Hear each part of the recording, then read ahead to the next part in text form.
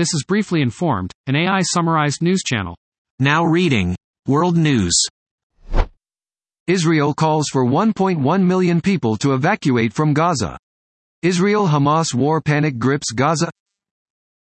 Fairs Abu Fairs, a U.S. citizen, traveled to Gaza from his home in New Jersey to visit family. He cannot leave, but even if he could, he said he would not abandon his relatives.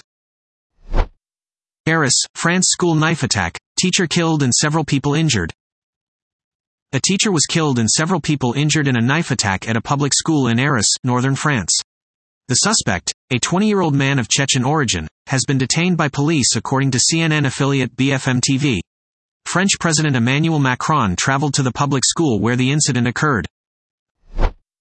Doctors in Gaza describe the war's devastating impact on hospitals and healthcare. Doctors in Gaza say the number of wounded is overwhelming. They say families are being forced to live together in fear of attack. Putin cautions Israel against using tactics in Gaza like Nazi siege of Leningrad. Putin warns against Israeli ground offensive into Gaza. Civilian toll would be absolutely unacceptable, Putin. Poland's elections this weekend could mark a crossroad for EU solidarity. Poland's election on Sunday is being closely watched overseas, with the result likely to have major implications for the country's relationship with the European Union. The vote on October 15 will pit the incumbent right-wing Law and Justice (PiS) party, which is seeking an unprecedented third term, against opposition group Civic Coalition, CO. Now reading National News. Officer Randy Rodema guilty, former officer Jason Rosenblatt not guilty in Elijah McClain death. The jury found Randy Rodema guilty of criminally negligent homicide and third-degree assault. Jason Rosenblatt was found not guilty of manslaughter and assault.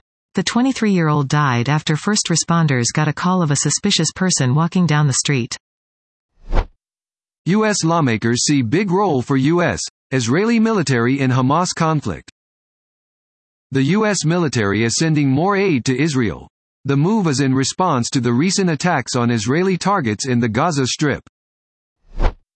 Kaiser Permanente reaches tentative deal with healthcare workers. Kaiser Permanente health plans cover 13 million people in 8 states through its own network of hospitals and doctors. Workers, many of whom are low-wage employees, took part in a 72-hour strike. Union leaders called it the largest strike by healthcare workers in recent U.S. history. With Scalise out, all eyes on Jim Jordan in chaotic House Speaker race. Representative Jim Jordan, R. Ohio, is calling members to ask for their support, sources tell ABC News. Representative Austin Scott, a member of the Armed Services Committee, filed to run for Speaker Friday. The candidate forum will show how many House Republicans support Jordan's quest for the gavel. Trump's turn against Israel offers stark reminder of what his diplomacy looks like. Donald Trump criticized Israeli Prime Minister Benjamin Netanyahu, lauded Hezbollah militants as very smart, and sought political gain from the attacks that killed 1,200 people. Trump is now a private citizen, and it's possible he wouldn't have addressed the situation in the same way if he were president, although there were multiple examples of his tone deafness and indiscretion when he was in the White House. Now reading Business News. JP Morgan CEO warns world may be facing most dangerous time in decades. JP Morgan boss Jamie Dimon warns conflict could have far-reaching impacts on energy prices, food costs, international trade and diplomatic ties. Dimon says interest rates may increase further in the United States. Fain says no new plants added to UAW strike, but union can order walkouts at any time. United Auto Workers President Shawn Fain says union isn't launching any additional walkouts. Instead, he urged UAW members who aren't part of the walkout to join striking workers on the picket lines. Short sellers will have to report more data under new U.S. SEC rules. The U.S. Securities and Exchange Commission on Friday agreed to roll out new rules aimed at boosting transparency of short selling. Short selling involves borrowing a stock to sell it in the expectation the price will fall, then repurchasing the shares and pocketing the difference. The practice has long been divisive, with critics accusing short sellers of trying to hurt companies. Americans are becoming more worried about inflation after resumption of student loans. The University of Michigan's Consumer Sentiment Index fell 7% in October from the prior month. The Consumer Price Index rose 3.7% in September from a year earlier. October marks the first month of Americans paying back their student loans since the pandemic-related pause. Novo Nordisk hikes outlook on soaring demand for Wegovy. Ozem. Novo Nordisk raised its outlook for its full-year sales and operating profit due to soaring demand for its blockbuster weight loss drug Wegovy. The Danish drug maker now expects 2023 sales growth of 32% to 38%. Now reading, Technology News. Xbox chief Phil Spencer welcomes Activision Blizzard employees to Microsoft. We are proud to announce the launch of a new division of Activision's games division, Activision Blizzard. The new division will focus on bringing the best of Call of Duty, StarCraft, and World of Warcraft to a new audience. We look forward to sharing our story with you in the future. Google Pixel 8 series finally matches, maybe even beats, Samsung and Apple with Actua displays. Google's new Actua displays are the best we've seen on a Pixel phone. The Pixel 8 has a 120Hz display that maxes out at 2000 nits, and the Pixel 8 Pro also hits 120Hz, but at up to 2400 nits. These are the brightest displays on a smartphone sold in the US. Caltech's 7-year Wi-Fi patent battle with Apple and Broadcom is over.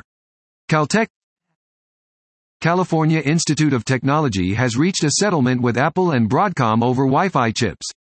The settlement ends a $1 billion patent dispute that started in 2016. Caltech said that it's dismissing the case with prejudice, meaning it can't be filed again. Jelly scrolling, rumored to be reduced on iPad Mini 7 thanks to rotated screen assembly. The 7th generation iPad Mini's screen assembly will be rotated to reduce the effect of jelly scrolling that some users complain about with the current model. Jelly scrolling can cause text or images on one side of the screen to appear to be tilted downwards because of a mismatch in refresh rates. Users have generally only complained about jelly scrolling when the iPad mini is in portrait orientation. MediaTek's new chip could be faster than Exynos 2400, Snapdragon 8 Gen 3. But there's a catch.